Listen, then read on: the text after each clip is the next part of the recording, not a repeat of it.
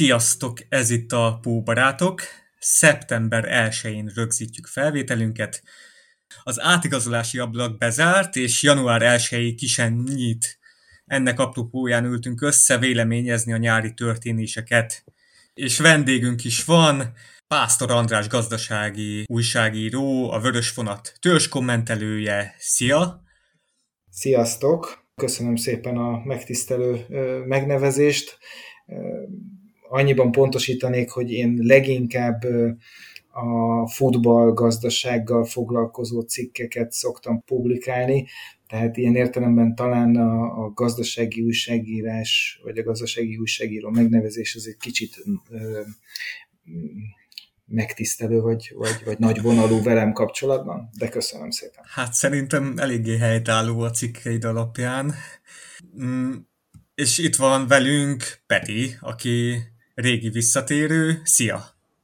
Hello, sziasztok! Nem is tudom, Peti, mikor voltál itt utoljára, már elég rég. Hát szerintem valamikor még nagyon tavasszal. Igen. Hát már hiányoltunk. Köszönöm. És véleményezzük az ablakban történteket. Mindjárt fel is sorolom a témákat, de első körben mindenek előtt András egy rövid bemutatkozást, hogyha kérhetek, mióta vagy Liverpool szurkoló, miért a Liverpool? Rendben. Hát ez kora gyermekkoromra nyúlik vissza, és a 80-as évek eleje közepére, a pontos dátumot nem tudom megmondani, de a bátyám egyszer csak egy óriási Liverpool törülközővel érkezett haza, és hát egyszerűen gyönyörű volt. Én akkor még azt se tudtam, hogy eszik-e vagy isszák az angol futballt, de a törülköző annyira megtetszett, hogy egyből beleszerettem így látatlanban a csapatba, és elkezdtem követni mondjuk a népsporton keresztül, hogy milyen is ez a csapat, illetve így a 80-as években ugye a magyar televízióban az angol futball az két módon került a képernyőre, az egyik az FA kupa döntők, a másik pedig a BEK döntő kapcsán. És hát arra emlékszem, hogy az ominózus, nagyon rossz emlékű 85-ös Juventus elleni Eiselben történt BEK döntőn én már Liverpool szurkolóként ültem le. Úgyhogy ez az eredet történet, és aztán persze változó intenzitással folyt az én rajongásom a klub iránt. Nyilván a 2010-es évek óta, amióta ilyen-olyan sportcsatornákon lehet követni sokkal szorosabban a klub mérkőzéseit, vagy a csapat mérkőzéseit, ez csak erősödött, ez a vonzalom. Hát akkor rosszul tippeltem, mert McManament tippeltem volna, ugye a régi fonatos neved alapján. Igen, de nem. De nem, már ez korábbi volt. Csak az kétségtelen, hogy és az is nagyon vicces, hogy McManament sokkal többet láttam játszani a Real Madridban, mint a Liverpoolban. Mert hát ugye a közvetítések sokkal inkább valahogy így zajlottak annak idején, de mivel egy napon születtünk ugyanabban az évben, és ráadásul mindig is nagyon tetszett a játéka, hát ez így adta magát, hogy ő legyen az avatáron. Ez egészen érdekes, hogy McManaman még a mai napig is többször megjelenik Kirkbyben, és tart edzéseket a fiataloknak, egyes korosztályoknak, de erről így sehol a sajtóban nem hallok, meg így tök érdekes, de nagyon közel áll még mindig a klubhoz. Hát akkor gyors ismertetném a témáinkat, mert lesz bőven. Ugye Deadline Day kibeszélővel indítottunk volna, de hát ahogy várható volt, nem nagyon volt ez a nap mozgalmas.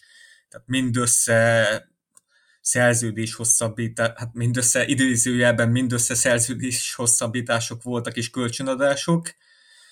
Szóval itt inkább az első témánk az lesz, hogy ki mennyire elégedett a klubon belüli játékos mozgásokkal és hosszabbításokkal. Itt majd ezen belül lesznek altémák. A második témánk a rivális csapatok, egészen szürreális tevékenysége néhol. Erről fogunk beszélgetni, majd az adás végén picit egy ilyen aggodalomra okotató hír szivárgott ki, hogy Michael Edwards távozhat 1 év múlva. Erről fogunk beszélni, és még itt az FSG-nek a munkásságáról és a klub menedzseléséről. Akkor kezdjünk is bele, első téma. Én úgy indítok, hogy egy 10-es skálán mennyire vagytok elégedettek az igazolásokkal, eladásokkal, itt mindennel, az összképet, hogyha nézzük, hosszabbítások. András? Rögtön egy kemény kérdéssel indítasz, hogy egy számot mondjak. Nehéz. Én nem muszáj, hogyha nem szeretnéd. Hogy mondjam, én nem vagyok annyira elégedetlen, mint amennyire a szurkolók többsége. Jól lehet, szívesen vettem volna én is az ablak elején inkább egy középpályást vártam volna, de látva a felkészülési meccseken Elliott teljesítményét, majd aztán utána a bajnokikon is, főleg a Chelsea ellen, a hangsúly áttevődött a csatár kérdésre. Tehát, hogy mondjam, én ott el tudtam volna képzelni igazolást, de ugyanakkor én azt gondolom, hogy tisztában kell lenni azzal, hogy a pandémia miatt is a klub helyzete olyan, hogy ha nincsenek eladások, akkor nincs miből finanszírozni az új igazolásokat. Ráadásul itt ugye említetted már, hogy vannak ami viszont nagyon fontos, a régi játékosoknak a szerződés hosszabbítása, és ebben azért elég jól állunk. Ugye Hendersonnal pont tegnap sikerült úgy időzíteni a klubnak, hogy ez pont tegnapra essen. Véletlen, igen. Véletlenül, igen, merő véletlenségből.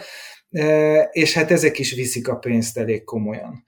Tehát én hajlamos vagyok ezekkel a realitásokkal, hogy mondjam, megbarátkozni, vagy elfogadni, és ezért inkább mondjuk ilyen 7-es környékére értékelném, hogyha már mindenképpen kell mondani egy számot.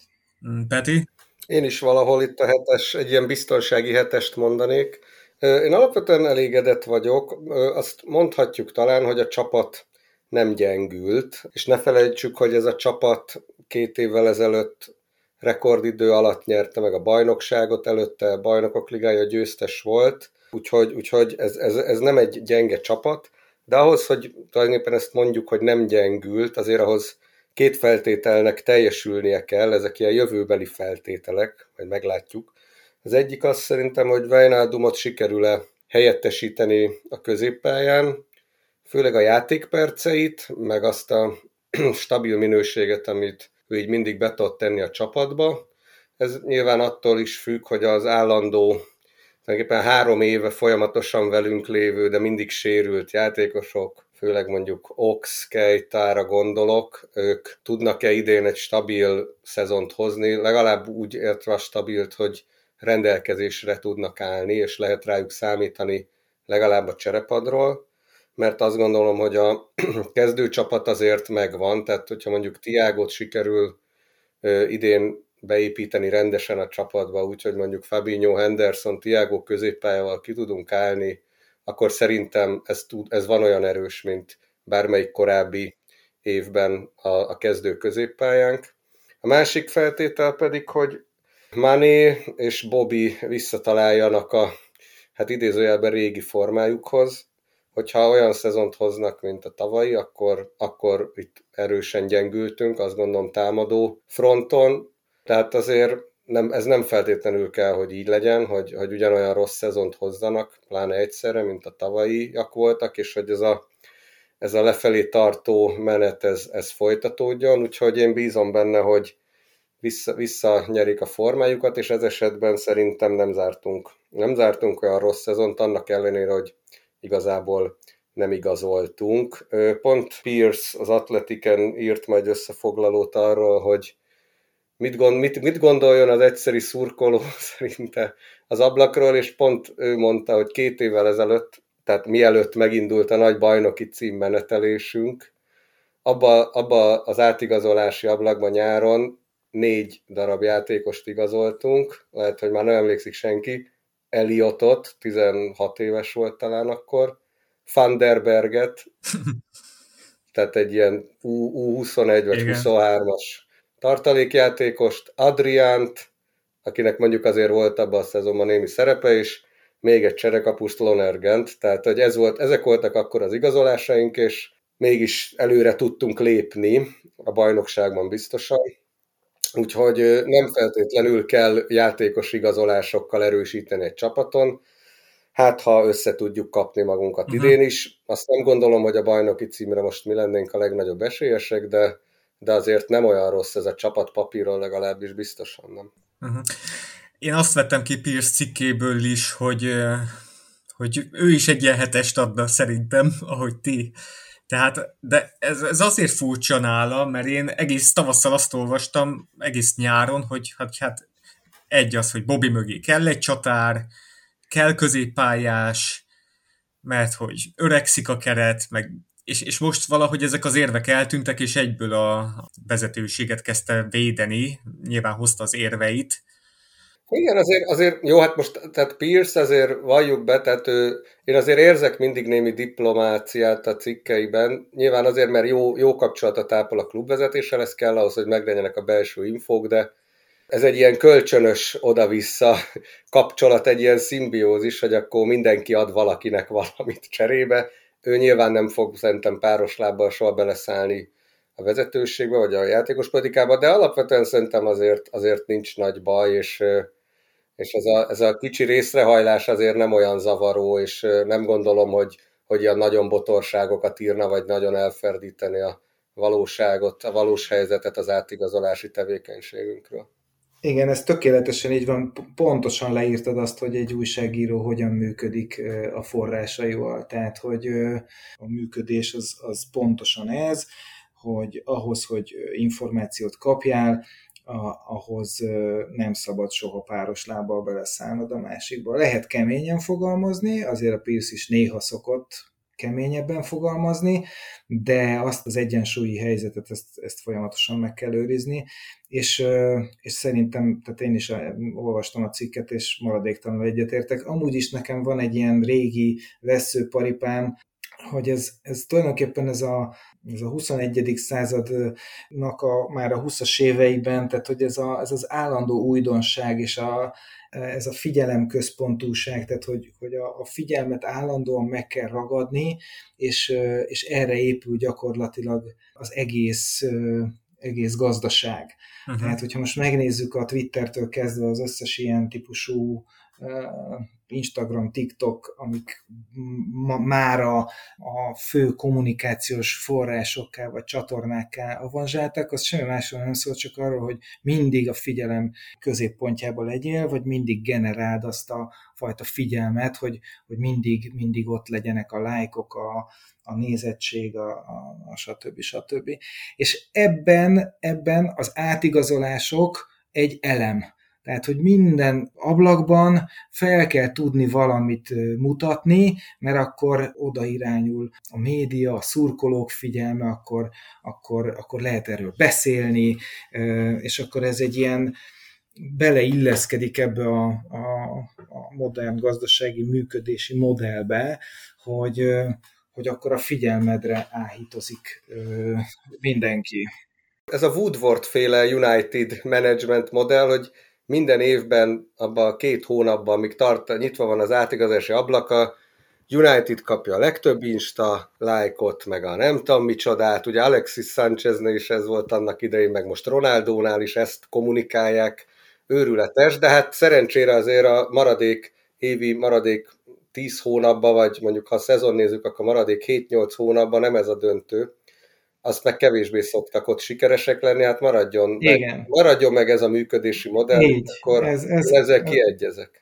Így, ez abszolút így van, és ezzel párhuzamosan abszolút lebecsülik, mert lebecsülik az összeszokottságnak, az edzéseknek, a munkának a jelentőségét, amit ugye a Klopp állandóan hangsúlyozni szokott, tehát amikor megérkezett Angliába, már rögtön ezzel kezdte, hogy itt Angliában mindenki arról beszél, hogy kit igazolnak, meg nem tudom, de hát edzések vannak, tehát ő ebben hisz, és ugye ez egy nagyon-nagyon-nagyon jó megközelítés, hogy ugye azt hiszem a Tomkinson volt évekkel ezelőtt is már, vagy tavaly, vagy nem tudom én mikor, hogy nézzük végig, hogy a játékosok, akik oda kerülnek mondjuk a Unitedhez, hogy belőlük 1-2-3 év alatt milyen játékos válik, és hogy mondjuk a Liverpoolhoz kerülő játékosok, tehát ahol az edző munkája mondjuk így döntő.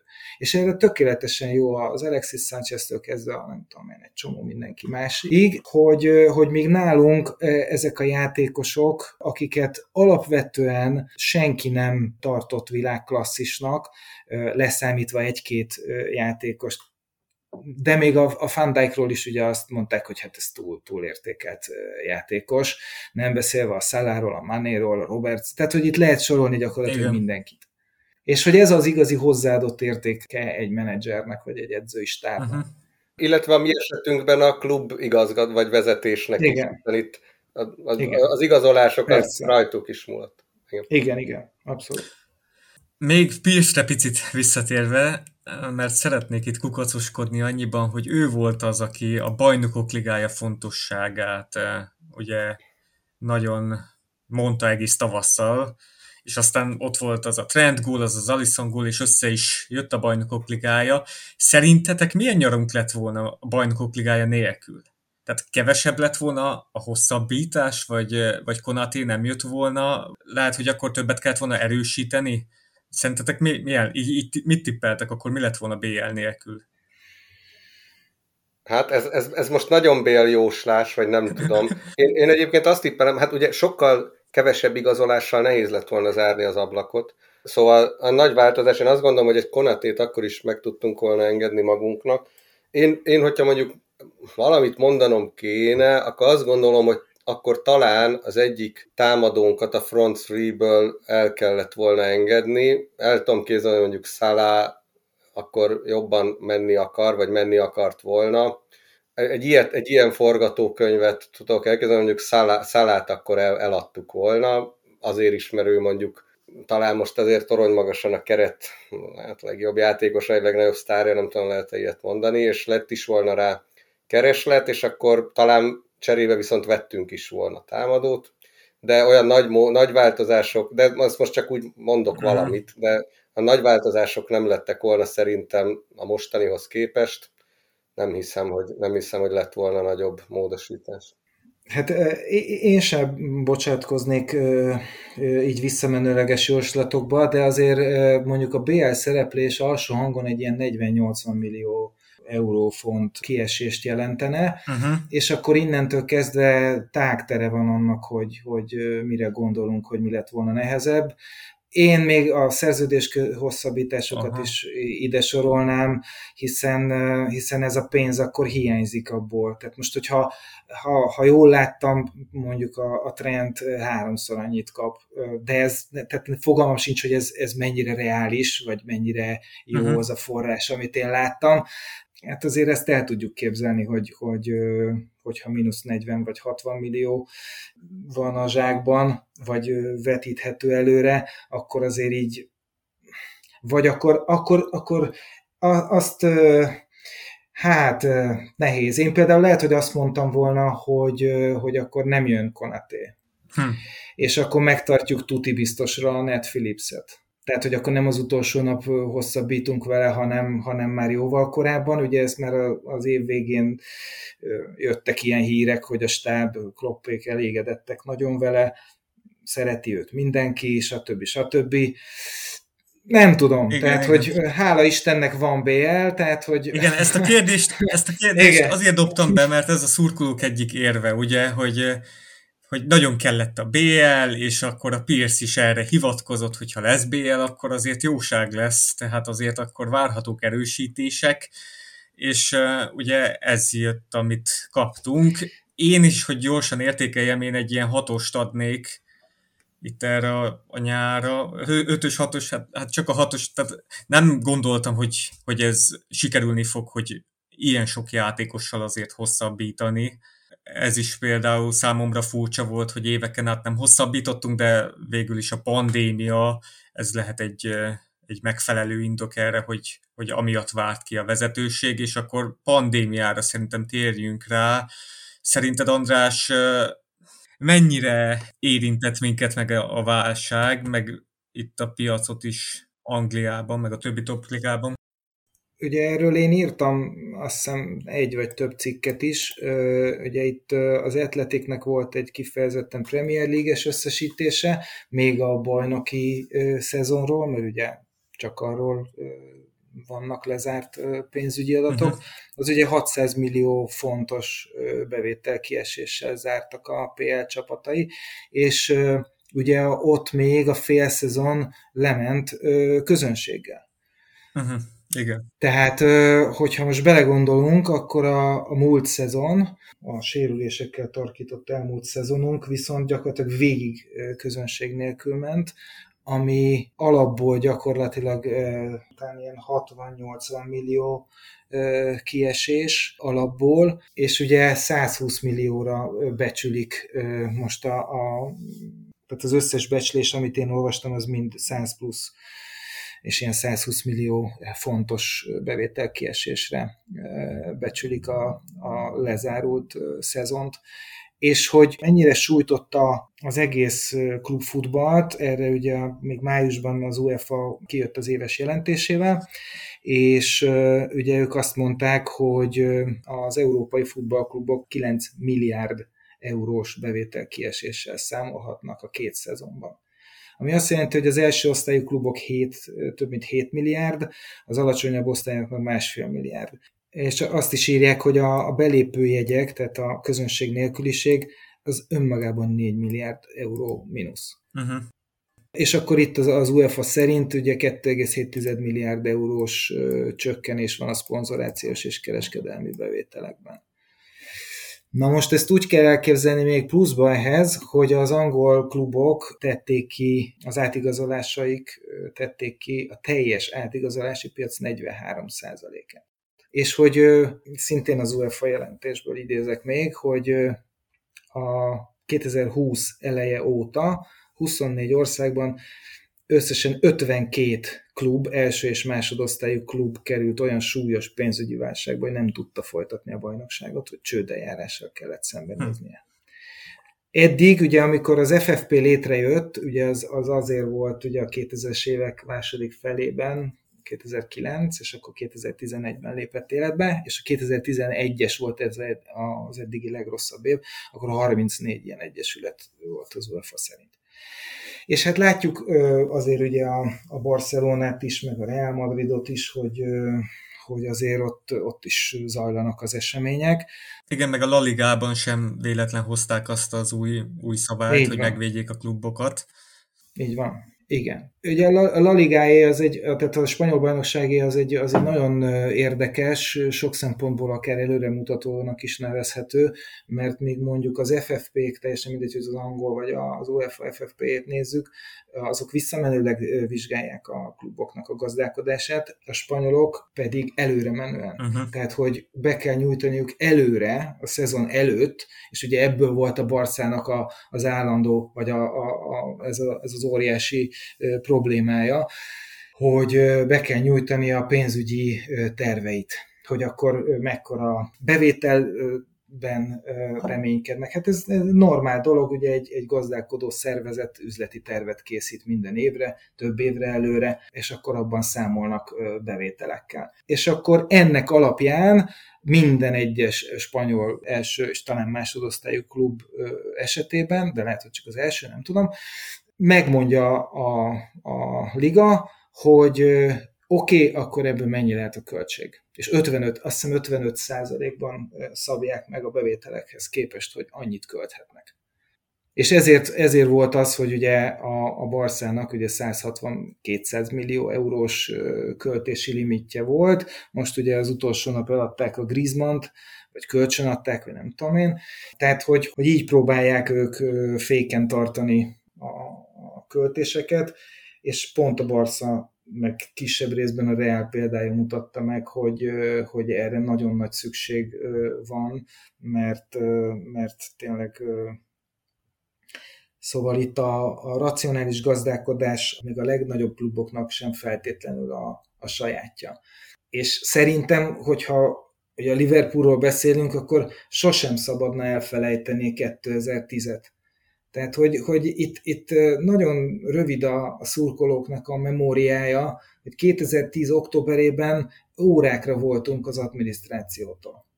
És akkor nem arról beszélgetnénk, hogy most akkor jött-e Konaté, vagy nem tudom micsoda, hanem hogy akkor Igen. nem tudom, jaj, de jó, hogy 3 éve újra a Premier League-ben vagyunk, vagy nem tudom. Tehát ez egy teljesen másik történet, és ugyanaz a sztori, hogy felelőtlen gazdálkodást folytattak a klub tulajdonosa és a menedzsmentje. Ilyen részletesen én számokba nem tudok belemenni, de azt mondhatjuk, hogy azért, hogyha a top 6, legalábbis a tradicionálisan annak nevezett csapatokat vesszük, most a Tottenhamet és az Arsenalt sorolnám még ide a Chelsea, City, United mellett, akkor legalábbis ebben az átigazolási ablakban, a nettó költésben is mi voltunk azok, akiket a legjobban érintett a Covid, a jelek szerint. Ennek gondolom, hogy az is az oka, hogy azt a gazdasági növekedést, amit mi reméltünk meg a bajnoki cím hátán meglovagolni gondoltunk volna, azt ez elvitte. És mi ugye a továbbfejlődésünket erre alapoztuk elsősorban, tehát ez tényleg egy üzleti vállalkozás, vagy abszolút így működik a Liverpool, és az egyértelmű, hogy itt extra pénzt nem fogunk kiadni, csak amennyi belefér a klub gazdálkodásába. Úgyhogy a Covid szerintem ilyen szempontból talán minket érintett a legrosszabbul ezek közül a csapatok közül. Az FSG pedig nem az, akik így előkapják akkor a párnacihában a pénzt, és akkor elkezdik belepakolni, már csak hobbiból, meg presztízsből, meg egyebekből sem. Ugye most mi azt mondtuk, hogy nem vagyunk elégedetlenek, tehát az átigazolási ablakkal, ami nyilván azt is jelenti, hogy legalábbis mi itt hárman biztosan elfogadjuk ezt, meg ezt a gondolatiságot magunkévá tesszük. A szurkolóknak egy jelentős része azért így látszik hozzászólásokból, meg egyebekből, hogy nem annyira szereti ezt, de azt gondolom, hogy aki próbál így mögé látni a dolgoknak, vagy foglalkozik ezzel egy kicsit, akkor az érti, hogy miért így történik a dolog. Szerintem nem dőltünk a kardunkba miatt, hogy nem nyertünk bajnokságot, meg bajnokok ligáját tavaly. Szerintem idén is ki fogjuk bírni, mert azért valljuk be, hogy ennek idén is most kevés az esélye.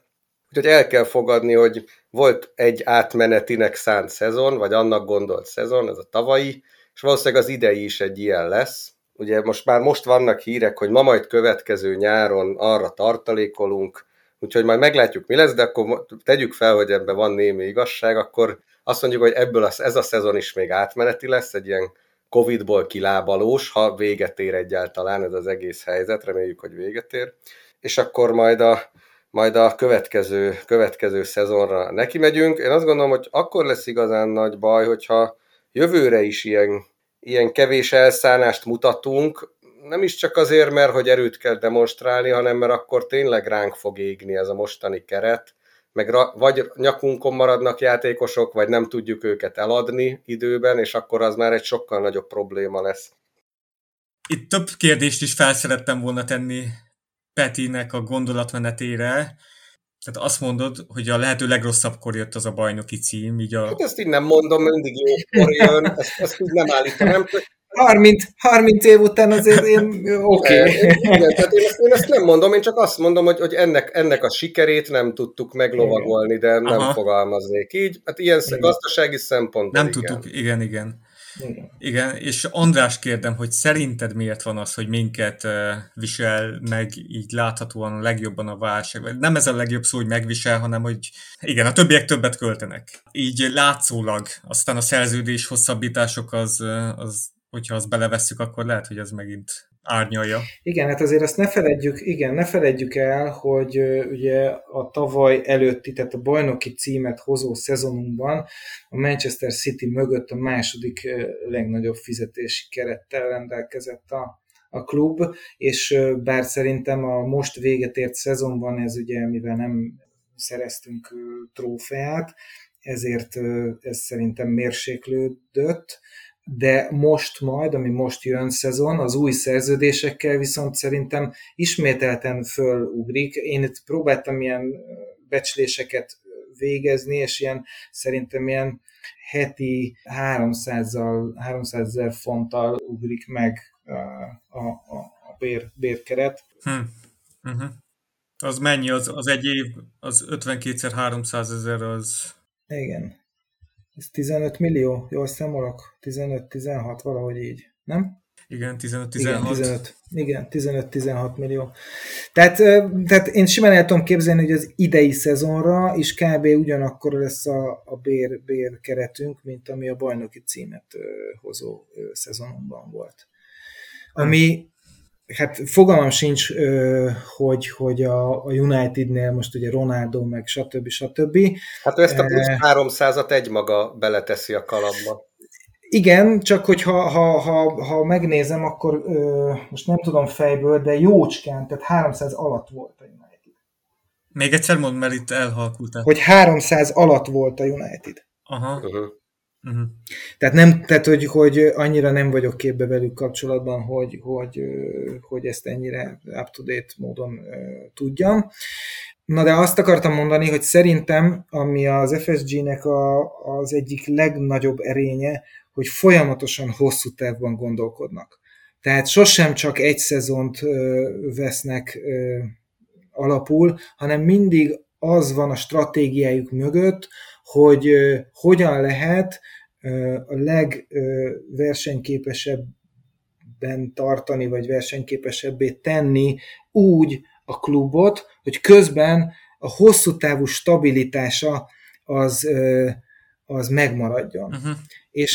És én azt gondolom, hogy pont az ilyen válságidőszakok mutatják meg, hogy egy ilyen stratégia az kb. Aranyat ér. Tehát nem kezdenek el fejvesztve kapkodni. Én például azt nem tudom, tehát hogy fogalmam sincs, mi történik az Arsenalnál. Hát igen.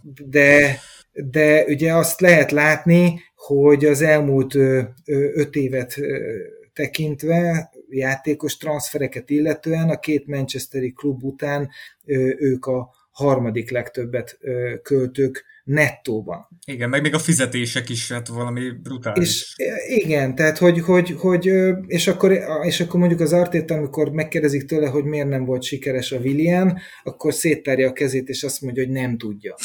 Na most ez minden szinten nekem arról árulkodik, hogy ott valami nagyon-nagyon-nagyon nincsen rendben.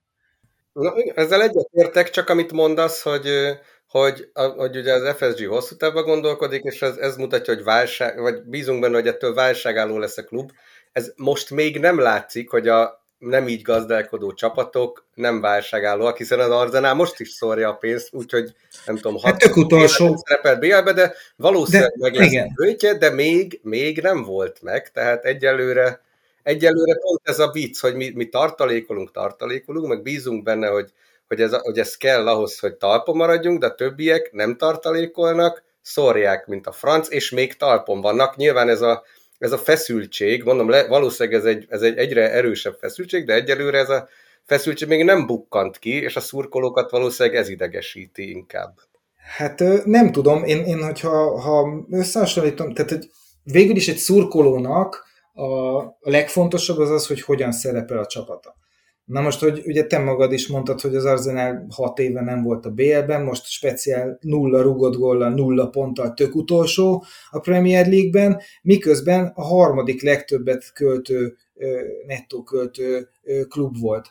Most én nem hiszem, tehát hogy szerintem egy szurkolót ez nem vigasztal, hogy akkor ők elköltöttek 374 millió eurót az elmúlt 5 évben, és tök utolsó a csapatuk. Szerintem ezt így érdemes nézni, és persze, tehát hogy vannak azok a klubok, mindannyian tudjuk, hogy a Chelsea, a City, a PSG ilyen klubok, ahol gyakorlatilag itt a tulajdonosoknak, amelyek vagy államok, vagy annyira gazdag oligarchák, hogy amikor szüksége van az adott klubnak erre, akkor így vagy úgy, de akár 100 milliókkal pótolják ki a hiányokat. Ugye a Chelsea is 2 évvel ezelőtt kapott közel 200 milliót az Abramovics-tól, és az Abramovics felé a tartozása 1 milliárdon fölül van már. Tehát, hogy ezzel nem tudsz versenyezni. Tehát ez nem megy. Na. Tehát, hogy ezt nem lehet, pénzben legalábbis nem lehet, és ezért kell ugye ez az okosabbak legyünk, mint a többiek, és egyébként egy bizonyos költségszint fölött, ez szerintem ez már így van, hogy nem feltétlenül, ugye a közgazdaságban van, azt hiszem, hogy határhaszonelméletnek hívják, hogy egy ponton túl már a befektetett pénzed már nem hoz annyit, amennyit megér többletet rászánni. Uh-huh. Tehát a sok pénz az egy idő után talán már nem feltétlenül jelent versenyelőnyt. Erről is írtam korábban cikket, hogy tehát a tudománynak a behatolása a futballba, és a tudományban itt nem csak az adatalapú tudománynak, tehát az adatelemzésnek, meg a matematikai modelleknek a gyártásáról beszélek én, hanem gyakorlatilag minden területen. Uh-huh. Persze, hogyha a pénz és a tudomány egymásra talál, és mondjuk a Citynél, mondjuk ami folyik szakmai munka, és mindenre kiterjedő háttér biztosítása, és a legjobb szakembereknek az elszitkázása, plusz még rengeteg pénzük is van, hát azzal good luck, tehát, hogy aki azzal versenyezni akar. Oké, most olyan villámkérdések jönnek, mert ja. Mit mondtál, hogy 1000 milliárdot ölt bele az Abramovics, vagy akkor a tartozásuk van? Nem, 1000 az nagyon sok lenne. 1 milliárd font. Bocsánat, több mint 1 milliárd font a Chelsea FC-nek a tartozása az Abramovics felé. Az Abramovics felé. Na, igen. Az kemény. És a Spursről mit gondolsz, akiknek ugye nekik is 1000 millió font fölött van a tartozásuk a stadion miatt, és ők is tehát megtartották ként, igazolgatnak. Ez egy jó kérdés, nem ismerem annyira a Spurs-t. Leviről ugye az a hír járja, hogy ő is egy nagyon hideg és racionális vezető, megrögzött Spurs szurkoló, ugye, tehát én nem gondolom, hogy felelőtlen gazdálkodásba taszítaná a Spurs-t. Én azt gondolom, hogy ez a nagy adósság, ez a stadionépítés, tehát a stadion miatt van, és erre tudom, hogy kitalált mindenfélét, hogy akár NFL meccseket hoznának majd abba a stadionba, meg névadó szponzor. Hát nyilván ugye nekik is tett jót a pandémia, tehát hogy ezek a tervek nyilván nem tudtak megvalósulni, hiszen utazni se lehetett, tehát hogy csak azt gondolná az ember, mikor a City tesz egy 120 millió fontos ajánlatot Kaneért, akkor azért elgondolkodnak, de így tehát teljesen elzárkóztak az eladástól, ami számomra furcsa volt, így az adósság tükrében, meg tehát úgy látszik, hogy ők most, tehát a tulaj nagyon elhiszi itt hogy ez a top 4 meg lehet, mintha úgy tűnne. Hát én azt gondolom, hogy itt igen, tehát van egy ilyesfajta olvasata is ennek a történetnek, hogy a Spurs nagyon-nagyon nehezen véres verítékkel fölküzdötte magát odáig, hogy ugye a Superliga résztvevőként is gondoltak rá, hogy BL döntőt játszottak ugye velünk, hogy rendszeres BL indulók voltak. Ebből a státuszból nem szeretnének szerintem, vagy a Levi nem biztos, hogy szeretne ebből visszalépni. Biztos nem. Márpedig, igen. Tehát, hogy, és akkor azt mondja, hogy oké, hogy 120-ot ajánlottál, de most még én nem fogom odaadni neked. Lehet, hogyha ez a szezon, nem tudom én, rosszabbul sikerül, vagy ismételten nem lesz BL, akkor nem lesz más megoldás, de szerintem ezt a kockázatot ő bevállalta.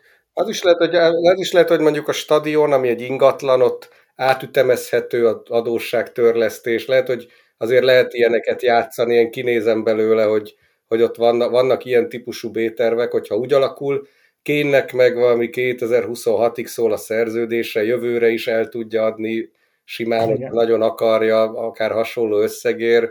Szóval ott ilyen nagyon nagy irracionalitást nem látok, szerintem ezt meg tudják oldani, de ettől függetlenül szerintem főleg hogyha az edzőket nézzük, azért így a minőség az így esik, szóval azt valahol azért kompromisszumot kellett kötni, meg úgy, hogy kiket tudnak odaívni a csapathoz, szóval azért ez a top 4, az szerintem nem néz ki túl jól nekik most. Na mindegy, ez nem egy Spurs podcast. Discordon érkezett egy kérdés, Konaté katona kérdi. Andrást, hogy előre láthatóan meddig lehet hatással a klubra a válság. Tehát most van egy ilyen narratíva, hogy jövőre megkezdődhet a fiatalítás, így számol a vezetőség, ezt írta Pierce egy-két hete. Szerinted ez változhat-e, kitolódhat-e még inkább? Mi várható szerinted? Hát szerintem addig van a nehéz helyzet, ameddig a pandémia tart. Most speciál, ugye vannak szurkolók, teltház, ez nagyon fontos, mert akkor, hogyha ez így marad, és mondjuk ez az év így le tud menni, akkor az már egy óriási nyereség, és akkor már normalizálódhat a helyzet. Tehát, hogyha a megszakítás nélkül lemegy a bajnokság közönség előtt, akkor, és nem jön vissza semmi más, akkor véget ért ez a válságos időszak. De bármi olyan, ami azt jelenti, hogy csökkentett közönség előtt, vagy ne adj Isten, újra zárt kapus mérkőzések vannak, vagy meg kell szakítani a bajnokságot, az ugyanazt jelenti, hogy akkor megint bevétel súlyos 10 milliók esnek ki.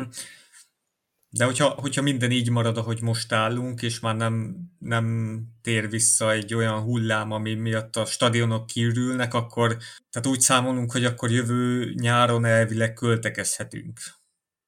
Igen. Tehát, hogy ezt nyilván tehát ezt tényleg csak a Hoganék látják pontosan, hogy ugye azt lehetett látni, én ezt nagy érdeklődéssel figyeltem, hogy rengeteg olyan, vagy hát nem rengeteg, de több olyan új szerződés, szponzori szerződés kötődött.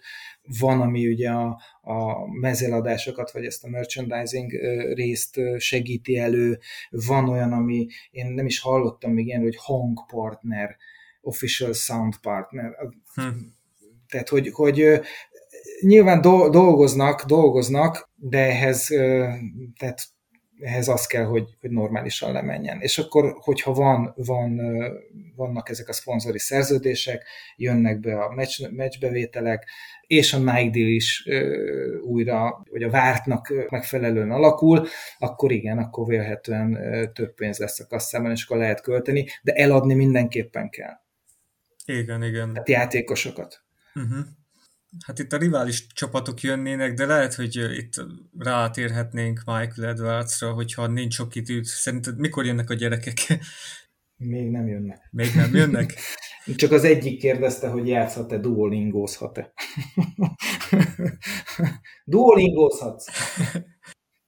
Bocsánat. Itt a következő téma, én itt bedobnám mégis ezt hogy a Manchester United elhozta Ronaldót, a City el akarta hozni Ronaldót, és ami volt itt a Paris Saint-Germain és a Real Madrid között, ez a hatalmas ajánlat Mbappéért, és visszadobták úgy, hogy 1 év van vissza a szerződéséből. Ezt megmerték csinálni. Tehát teljes szürreális események voltak ebben az ablakban.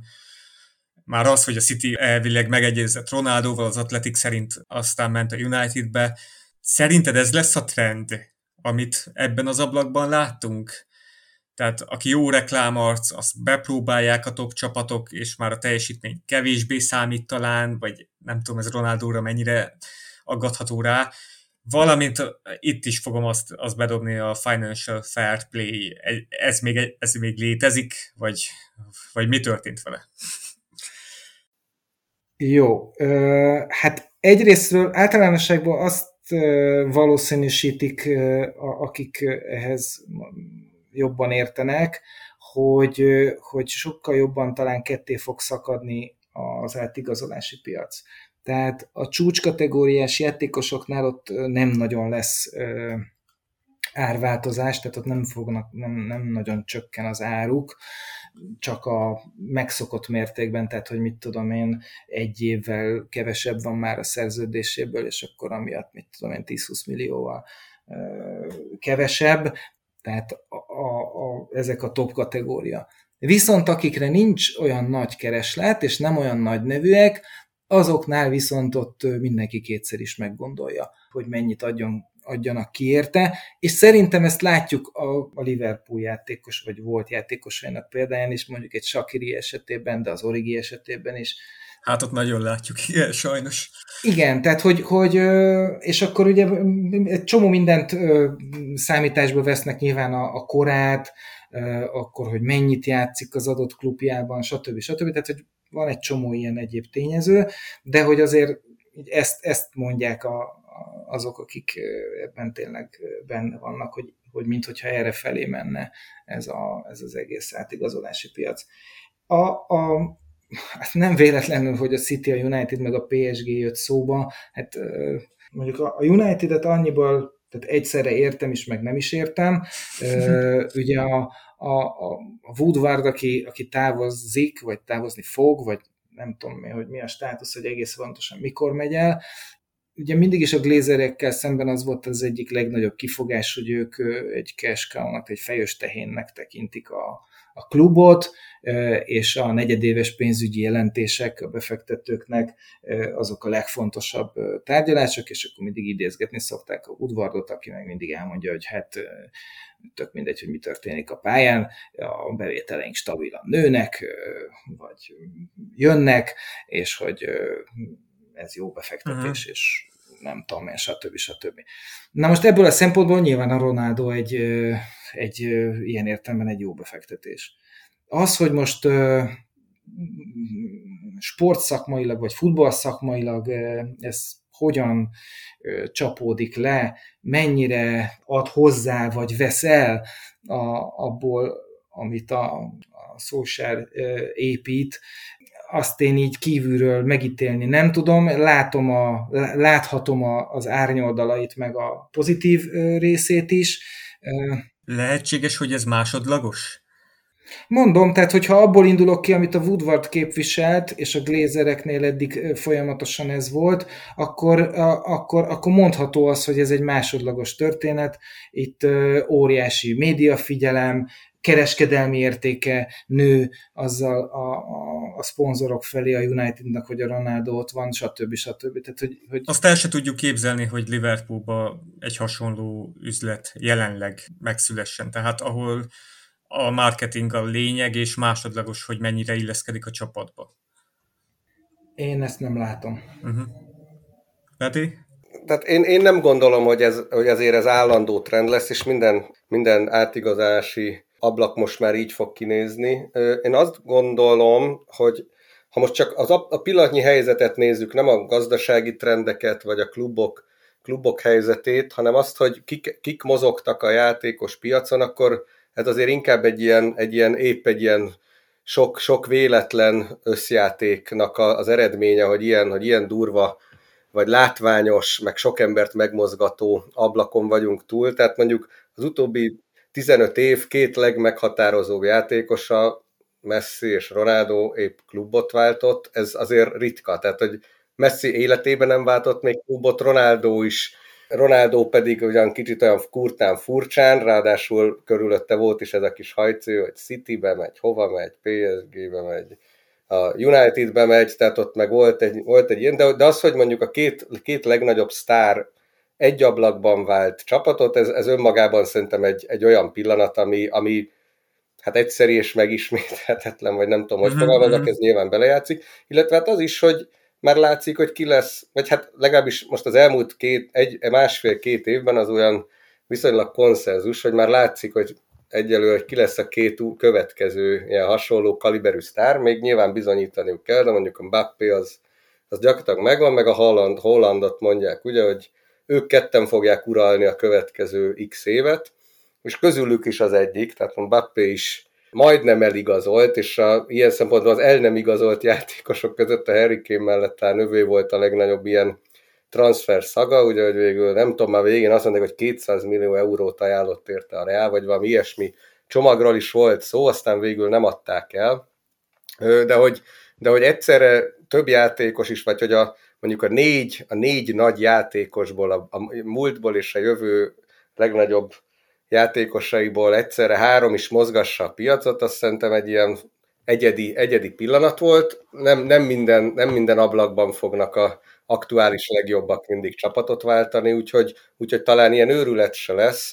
De hát nyilván én is azt gondolom, hogy valahogy az egy ilyen furcsa világot élünk, hogy miközben gazdasági válság van, meg azt halljuk, hogy mindenhol probléma van, meg lufik fújódnak, ekközben azért a világgazdasági folyamatok is azt mutatják, hogy a gazdagabbak azért mégis gazdagabbak lesznek, a tőzsdék pörögnek, amúgy, tehát, hogy ez valahogy ilyen furcsa ellentmondás van az egészben, és a focin is kicsit ez látszik, hogy az a szakadék, ami van a top, az abszolút elit között, most az abszolút elitben inkább a pénzügyileg elitet értem, ezt a 3 csapatot, akiről már többször is beszéltünk, a City, PSG, Chelsea-t, talán még ide lehet sorolni, és a többiek között így ezek a különbségek, ezek így egyre inkább nyílnak, és hogy ez viszont így lesz-e, vagy ez a trend ez így növekszik-e, azt nem tudom.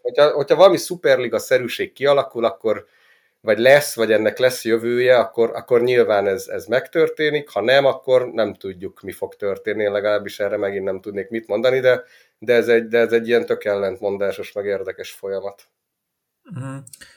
Így 2 példát hoznék, ugye a Lukaku, ő lett a világ legdrágább játékosa abból a szempontból, hogy az érte kifizetett átigazolási díjakat nézve, és ebben benne volt az, hogy az Inter itt eléggé nekik el kellett adniuk, tehát ez lehet egy érv, és nem biztos, hogy akkor klubot váltott volna. És a Haalandnál meg ott a Raiola az ügynöke, aki, hogyha úgy építené fel ezeket a karriereket ügynökként, hogy így lépcsőzetesen folyamatosan adják el a játékosait egyre drágábban. Lehet, hogy a legnagyobb sztároknál lesz egy ilyen, de hogyha egyenként nézzük az adott eseteket, akkor ez lehet, hogy egy kirívó egyedi ablak most, és nem lesz tendencia. Még annyit tennék hozzá, hogy ez a 3 klub ugye új szereplő a top klubok között. Tehát az új szereplőt, azt úgy értem, hogy 10-15 éves múltra tekint vissza az, hogy ők a legnagyobb klubok között vannak emlegetve, és ugye ez okoz minden szinten mindenféle konfliktust is, teljesen mindegy, hogy az UEFA-val, vagy a többi top csapattal, és én azt gondolom, hogy azzal a háttérrel, amivel ők rendelkeznek, főleg a City és a PSG, most úgy érezték, hogy most itt van az a pont, amikor ők ezt, hogy mondjam, be tudják rúgni rendesen az ajtót. Hogy igenis mi ott vagyunk, tehát mi ott vagyunk a Real Madrid szintjén, és mi el tudjuk hozni a Messit, mint ahogy a PSG korábban vagy nem tudom én, tehát a Neymart ugye már egyszer elhozta, ugye az is egy óriási, tehát az is olyan folyamatokat indított el valójában a labdarúgásban, ami egyébként nagyban hozzájárult a Barca mélyrepüléséhez, már pénzügyi mélyrepüléséhez. Tehát, hogy ők most úgy érzik, hogy és meg is van rá a fedezet. Ugye a korlátlan állami és magántőke, hogy akkor én most itt megmutatom azt, hogy én veletek egyenrangú vagyok. Úgyhogy egyébként és erre az FFP lehetőséget ad, mert ugye pont a pandémia miatt ezt ugye enyhítettek jelentősen az összes szabályán, és akkor ugye arról van szó most már hónapok óta, hogy majd lesz új FFP, majd lesz, és akkor az majd úgy szigorúbb lesz, meg majd lesznek benne fizetési sapkák is, meg nem tudom én micsoda. Tehát ugye ezt a Cseferin ezt mondta, hogy új pénzügyi realitásokkal kell majd szembesülni, hogy a játékosok fizetése, meg az átigazolási díjait is érinteni fogják. Ugye ezt a Superliga javaslatban is érintették, ugye a major amerikai sportok mintájára. Hiszem, ha látom, meglátjuk. Tehát, de egyelőre, tehát ez az ablak, ez abszolút nekik kedvezett. Hát ez biztos.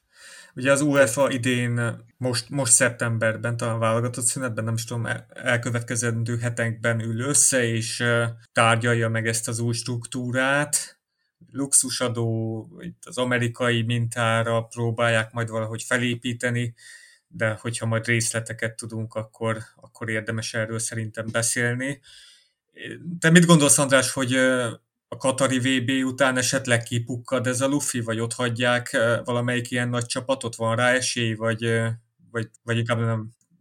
Hát fogalmam, az az igazság, hogy ez tényleg csak az a kérdés, hogy itt Dubaj, meg Katar, tehát ez, hogyha onnan nézzük, akkor ez egy apró pénz. Tehát az, hogy most a Cityt meg a PSG-t pár millió fonttal vagy euróval itt építgetik, ez ahhoz a képest, hogy mekkora anyagi források állnak a rendelkezésükre, és hogy ők tényleg mondjuk turizmust szeretnének fejleszteni, hogy az országról kialakult képet szeretnék sokkal kedvezőbbé tenni. Egy csomó ilyen dolgot el lehetne mondani, ahhoz képest ez, hogy mondjam, tehát semmi. Tehát, hogy de ehhez mondom, tehát ehhez az uralkodó családhoz, vagy a kormányzathoz kellene valami bekötve lenni, hogy ezt átlássuk, hogy nekik mi a szándéka. Láthatóan az Abramovics is majdnem 20 éve ott van, ő meg ugye a saját, ugye mint orosz menekült, próbálta elfogadtatni saját magát és a tevékenységét az angol közvéleménnyel. Igen, egyébként nekem az a fura, hogy most őszintén szóval nem tudom, hogy mennyibe kerül Katarnak a VB rendezés. Nyilván nagyon sok pénzbe, de amennyit mondjuk a Citybe beletettek az elmúlt 10 évben, nem biztos, hogy már olyan nagyon nagy nagyságrendi különbség van. Én nem látom ezt, vagy nem érzem inkább, lehet, hogy teljesen vakon vagyok, hogy a City projekt az tényleg, vagy az egy ilyen mellékszál lenne, csak azért, hogy a VB-n ők egy jobb országimást tudjanak magukról kialakítani. Ezt szerintem a kettő egymás mellett van, és nem hiszem, hogy hatással lenne egyik a másikra olyan szinten, hogy ha az egyik eléri a sikert, akkor a másiknak már nincs szüksége rá, ezek szerintem folytatódni fog a menetelés. Igen, szerintem. Legalább amíg kitart az olaj, vagy a szándék. Hát egészen pontosan, tehát, hogy amíg nem csak, hogy az olaj tart ki, mert ugye, ha komolyan veszik ezek az öbölmenti országok azt, hogy ők most struktúrát váltanak, akkor ugye pont arról szól a történet, hogy az olaj helyett hogyan tudják fenntartani azt a gazdag életmódot, ami, hogy mondjam, a teljes jogú állampolgároknak kijár. Tehát, és akkor ennek ugye egy eleme az, hogy minden évben Dubajba utazik a félvilág. És Katar dettó. Oké, hát hagyjuk szerintem most az olajosokat, és akkor utolsó nagyobb témára térjünk rá. A klub jövőjére. Ugye deadline day előtt egy nappal megírta David Ornstein a The Athleticben, hogy Michael Edwards távozhat, lejár a szerződése a sportigazgatónknak a szezon végén, és hogy távozni szeretne, és erről tájékoztathatta is a vezetőket. Aztán délután cáfolt a liverpooli sajtó, hogy ilyen tájékoztatás Edwards részéről nem volt, és folynak a tárgyalások. És közben itt Kirkbyből is kaptam információkat, hogy tényleg van némi vita. Konkrétan, hát most nem tudom, ezt elmondjam-e, de itt a Kirkby forrásom azt mondta, hogy ugye Edwards egy irodában van, Julian Warddal, akit maga mellé vett, ő a kölcsönadásokért volt felelős, előző adásokban nagyon dicsértük ugye az Elliot kölcsönadás miatt.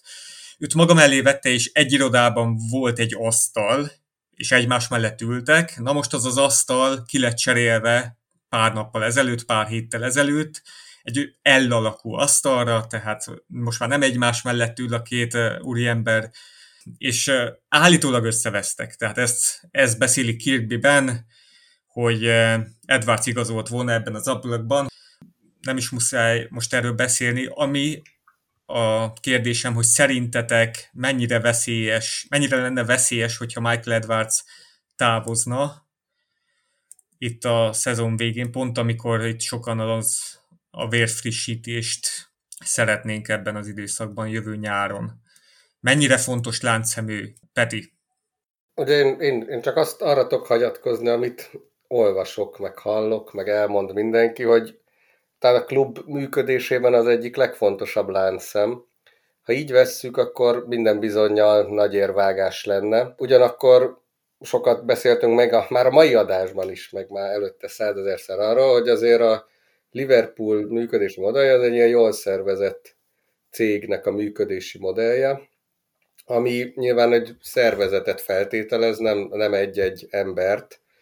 Nyilván fontosak a Igen. fogaskerekek, de azért a gépezet működése az, ami kiadja a lényeget, és ha így vesszük, akkor talán az a szervezet, amit Edwards létrehozott, azt lerombolni le lehet biztos, ha ő távozik, de az egyértelmű, hogy nem érdemes. Tehát, hogyha van is egy olyan figura ráadásul a klubon belül, akit ő maga épített fel, még ha most rosszba is vannak ezek szerint, nem tudom, akkor az azért megnyugtató. Tehát a módszerek nyilván ismertek a klubon belül, amiket ő meghonosított.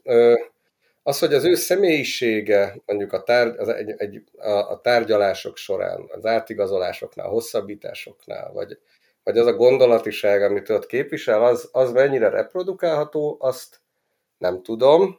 Azt gondolom, hogy mondjuk az ilyen a scoutolásban, meg a tehetségek felfedezésében ott szerintem nem hiszem, hogy ez problémát jelenthet. Mondom, azt nem tudom, hogy mondjuk hogy a pénzügyi díleknél az ő személyisége mennyit tett hozzá, az hiányozhat biztos, de én azt gondolom, hogy ha tényleg olyan profi az FSG, meg a Liverpool, mint ahogy ezt mi gondoljuk, meg mindig el is mondjuk, akkor talán ez egy nem megugorhatatlan feladat, hogyha távozik, akkor találjunk egy értelmes megoldást ennek a problémának az orvoslására. Itt az egyetlen aggodalmam az, hogy ugye hosszabbítani akarunk vele, és ez kiszivárgott, hogy ő viszont távozna, és aztán meg, tehát nem tudom, hogy itt a sajtó, nyilván a sajtónak is nagy itt a felelősség abban, hogy itt hogy történik a kommunikáció, de nekem az jön le, hogy a Gordonék azt szeretnék, hogy Edwards maradjon, és hogy ne Wardra háruljon minden. András? Hát én szerintem, ugye, én egyetértek veletek, tehát az mindenképpen egy probléma. Tehát van egy nagyon sikeres struktúra, ami nem önmagában áll, hanem attól sikeres, hogy az a 3 plusz 5-6-10 ember van ott, aki ezt a struktúrát működteti. Tehát nevezetesen, ha a 3-ról beszélünk, akkor a Gordon, a Klopp és az Edwards. És hogyha ezt megbontják, vagy megbontódik, akkor az nyilván az egy komoly feladat. Tehát, hogy ez nem olyan nagyon egyszerű, még akkor is egy nagy kihívás, hogyha a Ward ott van, és meleg szavakkal emlékezett meg róla kb. Mindenki korábban, és nyilván az sokat segít, hogy rengeteg klubbal áll kapcsolatban, nagyon sok mindenkit ismer, tehát ugye a kölcsönöknek a letárgyalása, az is egy nagyon komoly feladat, ami hasonlít ugye ahhoz, hogy te játékost veszel, vagy eladsz, vagy stb. Tehát mert ott is szó van pénzről, hogy kit mennyiért, hogyan, milyen feltételekkel, stb. Persze.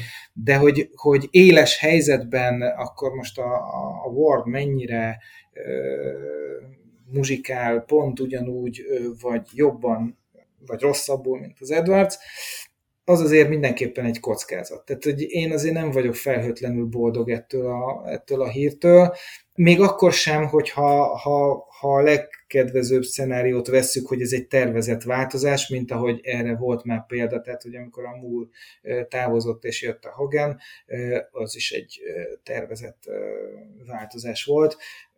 Úgy tűnik, most így, hogy olyan nagyon nem rázta meg a szervezetet ez a váltás. Mondom, tehát reménykedjünk abban, hogy ez a verzió a legjobb, vagy ez a verzió az igaz, hogy ez egy tervezett, tehát úgy tervezett, hogy mondjuk az Edwards közölte mondjuk a vezetőséggel, és a vezetőség, vagy a tulajdonosok mondták, hogy ha semmiképpen nem tudsz maradni, akkor meg az elképzelésünk, hogy a Ward, ezt meg nyilván nem tudjuk, hogy ebből mennyi igaz, hogy ők ketten hogyan jönnek ki egymással. Itt volt egy érdekes hír, amikor Shakirit eladtuk. Ugye a Lyon kiadott egy közleményt, hogy nagyon szépen köszönik szépen, hogy meghallgattuk a játékost, meg az ő kérésüket, és végül is így jelentősen áron alul adtuk el Shakirit. És ott a közleményben megnevezték a sportigazgató mellett Billy Hogant is, hogy ő is közrejátszott ebben. Lehetséges, hogy ő is így igazolások terén, tehát nem csak a marketinges feladatokat fogja ezentúl ellátni, és őt is próbáljuk bevonni itt az ilyen játékos menedzselési procedúrákba. Ez számomra nagyon érdekes volt ott a Lyon közleményben. Hát normálisan egyébként nem lenne ez különösképpen meglepő, hogy a cégnek a vezetője is valamilyen szinten involválódva van ilyen ügyekben. Ugye, mert hogyha most jobban belegondolunk, ugye lehet arról is szó, hogy a Gordonnal a munkamegosztás miatt alakult ez így, és akkor ugye a Hogan végig az FSG embere volt, amióta oda került a klubhoz, és akkor lehet, hogy ez egy ilyen munkamegosztás a Gordonnal. De nem tudom, tehát hogy ez tényleg már nagyon, nagyon belső info igen. kellene, hogy legyen. Azért úgy egyetértünk, hogy senki nem örülne, hogyha Michael Edwards nem hosszabbítana a szerződést. Egyet, igen. Aztán, hogy ki követi, az is még így kérdéses, de valószínűleg Julian Ward lenne. Mi az, amiről mindenképp beszéljünk? Esetleg talán annyit, hogy ez a Redbird-ös... a Redbird tőkeinjekció. Igen, arra igen. rá akartam kérdezni. Kérdezték is Discordon, és kérdezték, hogy András, szerinted mi várható a Redbird FSG-be való investálásából, vagy beszállásából? Meglepő módon erről is írtam korábban az M4-on egy cikket, vagy legalábbis érintettem ezt a kérdést. Én azt gondolom, hogy pont a kockázatoknak a porlasztása és kiküszöbölése miatt az FSG is elindult azon az úton, amin a Red Bull és a City Football Group. Az egész világra kiterjedő sportklub hálózatot hozzanak létre. És éppen ezért, ugye annak idején a közleményben ezt hangsúlyozták is, hogy nem játékos vásárlásra, vagy nem a folyó költségeknek a fedezésére van ez a pénz, hanem ez akvizíciókra van alapvetően. Tehát magyarán szóval, és ugye volt is valamelyik francia csapatán Nîmes, vagy már nem tudom, melyik Nîmes volt, azt szerintem, amelyiknél ugye már egészen a vásárlás küszöbéig jutott az új felállás. Tehát magyarán szóval, hogy legyen több futballklub, vagy nem csak futballklub, mint ahogy ugye az FSG-nek nem csak futball érdekeltségei vannak, hanem ugye a baseball, meg a NASCAR, stb. És ezzel egy olyan vállalat, egy ilyen globális vállalatbirodalmat... Bocsi, közben meg rákerestem a Toulouse. Toulouse, na, akkor ő az, igen, köszönöm szépen. Szóval, hogy egy olyan globális sportbirodalmat hozzanak létre, amelyben, hogy mondjam, nagyon sok előnye lehet egy ilyen vállalatbirodalomnak, akár az is, mint a Red Bullnál, hogy a játékosok mozgása, hogy mondjam, tehát, hogy van egy kialakult játékos flow, hogy mondjuk mit kezd a Salzburgban, aztán a Lipcsében, és aztán a végén meg eladják a Münchennek, vagy a Liverpoolnak, vagy a tök mindegy kicsodának. Van adózási, meg költségelszámolási szempontból is egy csomó előnye, brandértéket növel, tehát nagyon sok a szakmai munkát is lehet ugyanúgy, ahogy ugye például a Lipcsénél is van, hogy az egész lipcsei, vagy a Red Bull konglomerátum az ugyanazon elvek szerint működik szakmailag, futball szakmailag. Tehát, hogy nagyon sok ilyen típusú előnye is tud lenni ennek a működésnek, és szerintem ez a Redbird-ös történet, ez erről szól. Tehát ez nem arról szól, hogy akkor most játékost akkor veszünk. vásároljunk be. Nem. Én is azt képzelem, hogy ez egy üzleti alapú döntés volt, ugyanúgy, ahogy a FSG is üzleti alapon menedzsél a klubot, szóval ettől nem lesz pénzszórás, arra jó, hogy a klub pénzügyi stabilitása nyilván biztosítva van, de hogy ebből igazolásokra menjen pénz, azt én se hiszem őszintén szólva.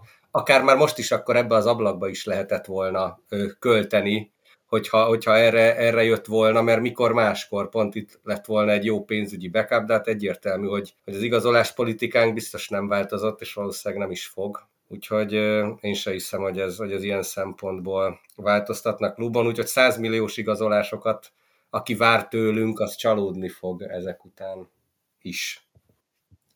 Azt hiszem, András, te számoltad ki, hogy Mbappé elvileg ő beleférne? Vagy fizetésügyileg?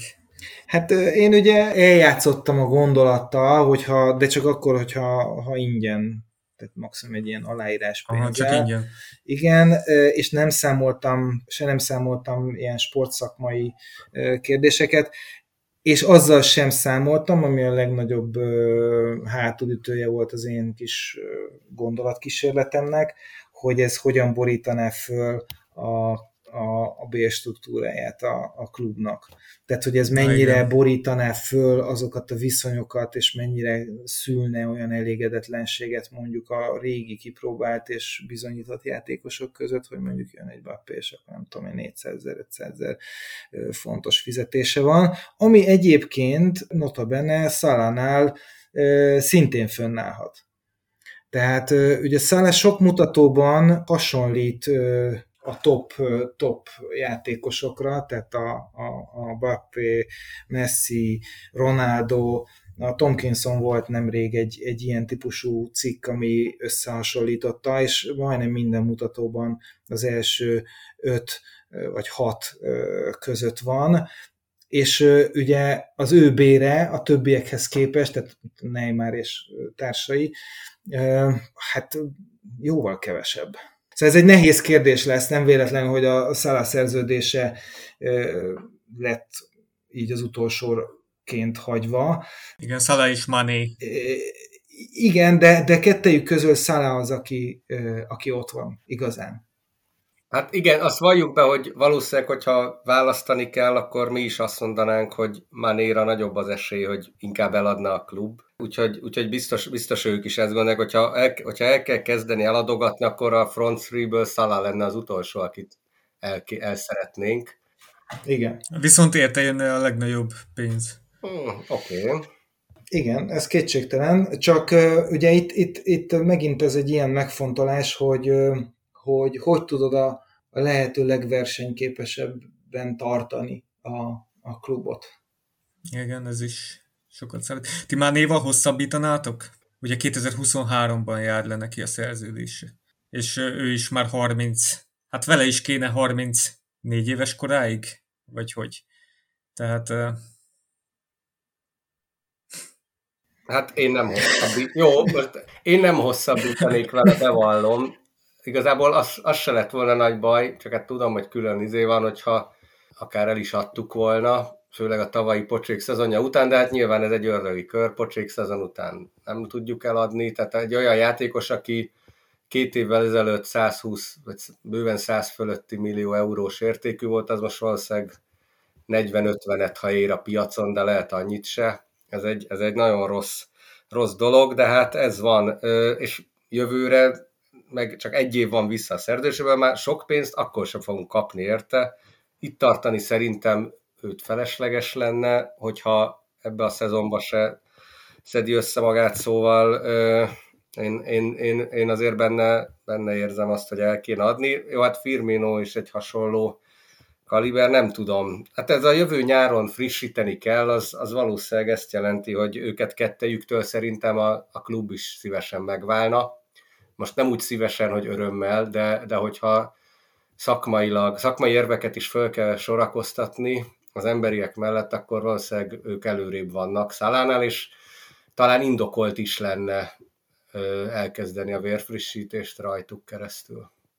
András is mondta, hogy el kell jövőre adni játékosokat, és hát gondolom itt a front three valamelyik tagjára is gondoltál. Hát akár igen, de hogy azért itt nem tudom, tehát hogy ugye Shakiritól áron alul ugyan, de sikerült, tehát sikerült őt eladni, de hogy nyilván Origi is egy ilyen kérdés, meg az akadémiáról kikerülők is kérdésesek, de igen, tehát én most megnéztem a Transfermarkton, ami olyan, amilyen, tök mindegy, de hogy mit tudom én, 2019 decemberében 150 millió volt az értéke, most 85. Kinek? A Manénak. Manénak, aha. Tehát, hogy ez gyakorlatilag a felére esett vissza, ami még mindig nyilván jó sok. De hát igen. Nem adna érte most 85-öt senki. Nem. Ez biztos, hogy nem, mert tehát, hogy a Madridnak a Mbappé egy presztízs igazolás, tehát, hogy itt van egy ilyen presztízs kérdés a Madrid és a PSG között, hogy kinek nagyobb igen. De ez egy nagyon komoly, tehát hogy ez üzleti kérdés is lehet, marketing kérdés, tehát hogy nem mindegy, hogy hogyan marketingeled a termékedet. Tehát, hogy te vagy, én vagyok a világ legnagyobb klubja, és akkor mondja a 13 BL meggyőzelmet, meg a 30 nem tudom néhány bajnoki címet, és stb. Tehát, hogy ezek abszolút lehetnek húsba vágó kérdések, és azért a Pereznek adjuk meg azt, hogy a 2000-es évek elején, közepén a szakmailag sokat bírált Galactico projekt az üzletileg fantasztikusan sikeres volt. Tehát, hogy igazából az volt az a projekt, amin keresztül az ázsiai piacokon keresztül a Real Madrid az első globális futballmárkává vált.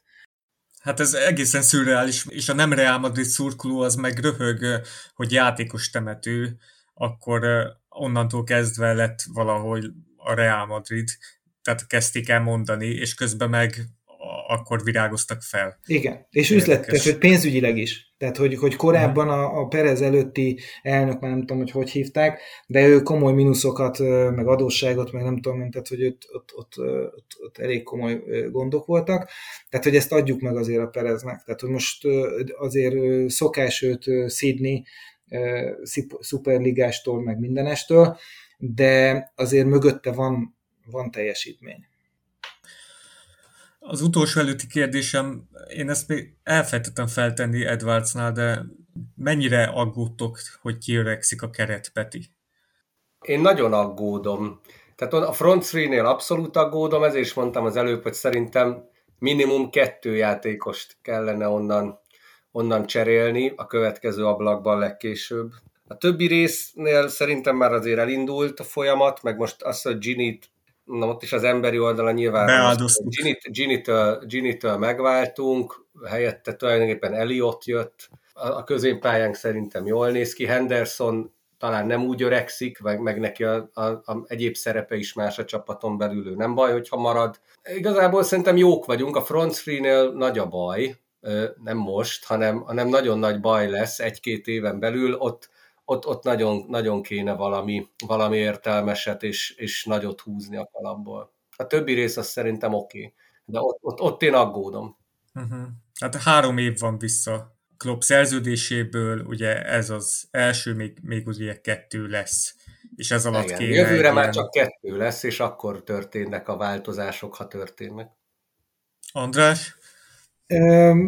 Nagy vonalakban egyetértek, én próbálok mindig egy picit optimistább lenni, és azt gondolni, hogy most így tekintve a világ futballját, hogy azért ma már nem elképzelhetetlen, hogy csúcsformában tudjon futballozni, akár 32-33 éves korában is egy játékos, és ugye Mané és Salah, de Firmino esetében is, ugye ők viszonylag későn indultak. Tehát, hogy nem az van, mint mondjuk annak idején az Owen, vagy hogy frissebbeket mondjak. Rooney, nagyon jó példa, hogy 18 éves korában már nem tudom én, olyan meccsterhelése volt, hogy 30 éves korára, mert az bekéri az árát. Tehát az nincs mese. Tehát, hogyha aki a PL-ben elkezd futballozni 18 éves korában, és ebből most így, tehát, hogy ez nyilván az Elliot számára is figyelmeztetés, de mondjuk mit tudom én például a Greenwood, Rashford, stb.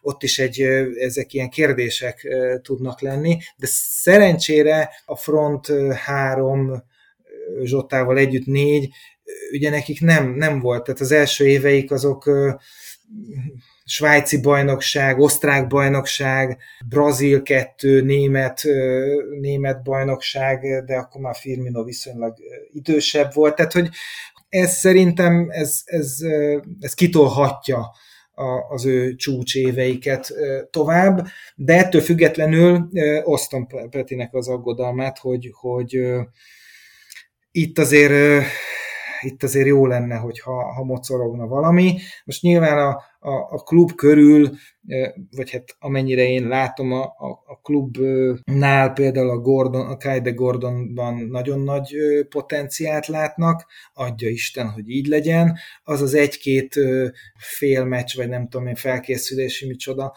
az egész pofásan nézett ki a részéről, de hát most érted, 16 éves, tehát bármi lehet. Tehát lehet, hogy egy újabb Brewster lesz belőle. Igen. Tehát hát nem tudom, szóval, hogy igen. Igen, és hát Milnert akartam még bedobni, akitől mindenki tanulhat. Tehát nála Igen. fiatalabban senki nem robbant be, és hát nem is tudom, meddig fog játszani. Igen, szerintem ő egy unikum, tehát ez valami egészen elképesztő tényleg, hogy mindjárt 36 éves, és 19 éve van a PL-ben, és olyan teszteket produkál folyamatosan, és olyan fizikai állóképessége van, ami hát igen, és tehát, hogy a fiatalok ugye nyilván tanulhatnak tőle a tekintetben is, hogy hogyan őrizzék meg a testüket ennyi időn keresztül a top futball számára. Igen, oké, utolsó kérdés. Letelt 3 forduló, 1 rangadónk volt, ami ugye döntetlennel zárult a Chelsea ellen. Mit vártok a szezontól, mi a realitás, mit tippeltek, hanyadik helyen végzünk, Peti? 3 meccs alapján ugye nehéz ítélni. Azért az majdnem biztos. Szerintem az én véleményem nem változott ahhoz képest, mintha még egy meccset se játszottunk volna, hogy bajnokok nem leszünk, de azért szerintem megszorongatjuk majd a leendő bajnoknak a mogyoróit. Én egy ilyen szoros második, harmadik helyet várnék. Ne legyünk 20 ponttal lemaradva, de szerintem sokkal jobb év lesz, mint az előző. Én valamiért ezt így érzem, de nem feltétlenül tudom racionális indokokkal alátámasztani, csak az nyilván adott, hogy még egy ilyen sérülés hullám nem fog minket sújtani, de azért a riválisok jobban erősítettek talán, és ez nyomhat a latba. Hogy ki lesz a bajnok, azt nem tudom, Chelsea vagy City gondolom valamelyik, de nekünk az underdog szerep amúgy azért tök jól szokott állni, úgyhogy majd meglátjuk. András, underdogok vagyunk? Én nagyjából hasonlóan gondolom, talán a megfogalmazás módja egy picit más, és ezért egy picit mintha másképpen hangzana, de én úgy mondanám, hogy egy pici szerencsével akár bajnokok is tudunk lenni. És akkor itt a szerencse az sok mindent jelenthet, tehát hogy akár a riválisoknál történhetnek dolgok, akár nálunk az, hogy kb. Mindenki, aki fontos, az folyamatosan elérhető és bevethető, és folyamatosan tudunk rotálni. Én annyiban árnyalnám, amit Peti mondott, hogy szerintem konkrétan erősödött a keretünk a bajnoki címet megszerző kerethez képest. Tehát, hogyha most itt a középpályára vagy a védelemre gondolunk, és még igazából még a csatársorra is, igaz, hogy pillanatnyilag nem úgy tűnik, hogy Firmino és Mané csúcsformában lenne, viszont van egy fantasztikus formában lévő Zsotánk, aki Salah mellett, aki állandóan hozza azt 5 éve folyamatosan azt a nagyon magas szintet, amit ő tud. Ha így nézem, akkor nem lehetetlen a bajnoki cím. Hát nyilván tehát, hogy az igaz, hogy a Chelsea erősebb, mint volt 2 évvel ezelőtt, jóval erősebb, és főleg amiatt erősebb, hogy a Tuchel egy jobb edző. Igen. Hallom, megjöttek a gyerekek. Igen. Szóval akkor... De azt azért osztjátok ti is, előző adásban beszéltük, hogy a Bajnokok Ligájára nagyobb esélyt láttok ti is, nem? Tehát az oda-visszavágós rendszer azért Kloppal jobban fekszik, ott kijöhet azért ez az Anfield hatás, meg rutin. Én őszintén szóval nem gondolom, hogy a BL-nek nagyobb eséllyel futnánk neki, mint egy bajnoki címnek. Nem? Nagyjából ugyanúgy ott kéne lenni, ott mondjuk a top 4-5 csapat között, akik esélyesek, ott lehetünk, a bajnokságban, meg abban a top 2-3 csapatban, akik megnyerhetik. Én a United-et nem veszem bajnok esélyesnek, ezt bevallom őszintén. Szerintem sportszakmailag csináltak hülyeségeket ebbe a szezonban, és nem is biztos, hogy csapatként jobbak, mint akár az előző évben. A BL-ben szerintem nagyobb is a versengés, de mondjuk a lebonyolítási rendszer az nyilván ott a szerencsének nagyobb faktort is adhat. Nem tudom. A BL azért trükkösebb, amit a Peti utolsó megjegyzésében mondott, hogy ott a szerencsének sokkal nagyobb szerepe van. Tehát, hogy kihagyunk mondjuk mindent, az ellenfél meg talál egy gólt, és annyi. Tehát, hogy még 38 meccsen tehát a szerencsének azért jóval kisebb a szerepe. Ennyi igazából.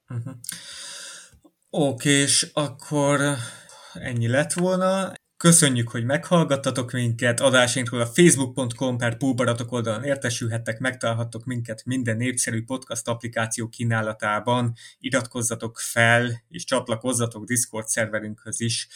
Peti, téged hol találhatnak meg a hallgatók, ha keresnének? Engem csak itt a Púlbarátok podcastban. Jó, meg Discordon is esetleg. Ott abszolút. András, téged? Hát Vörös fonat a fonat kommentmezejében, igen. Igen, olvassatok Vörös fonatot és kommentvezőt is. Igen. Oké, hát ez nagyon jó volt. Fogunk még hívni téged, az biztos. Köszönöm szépen a lehetőséget, és szívesen jövök. Köszönjük. Vannak itt még olyan témák, amikre nem jutott idő, és jó lenne kibeszélni. Köszi a beszélgetést, köszi, hogy jöttetek, sziasztok! Hello. Köszönjük, sziasztok!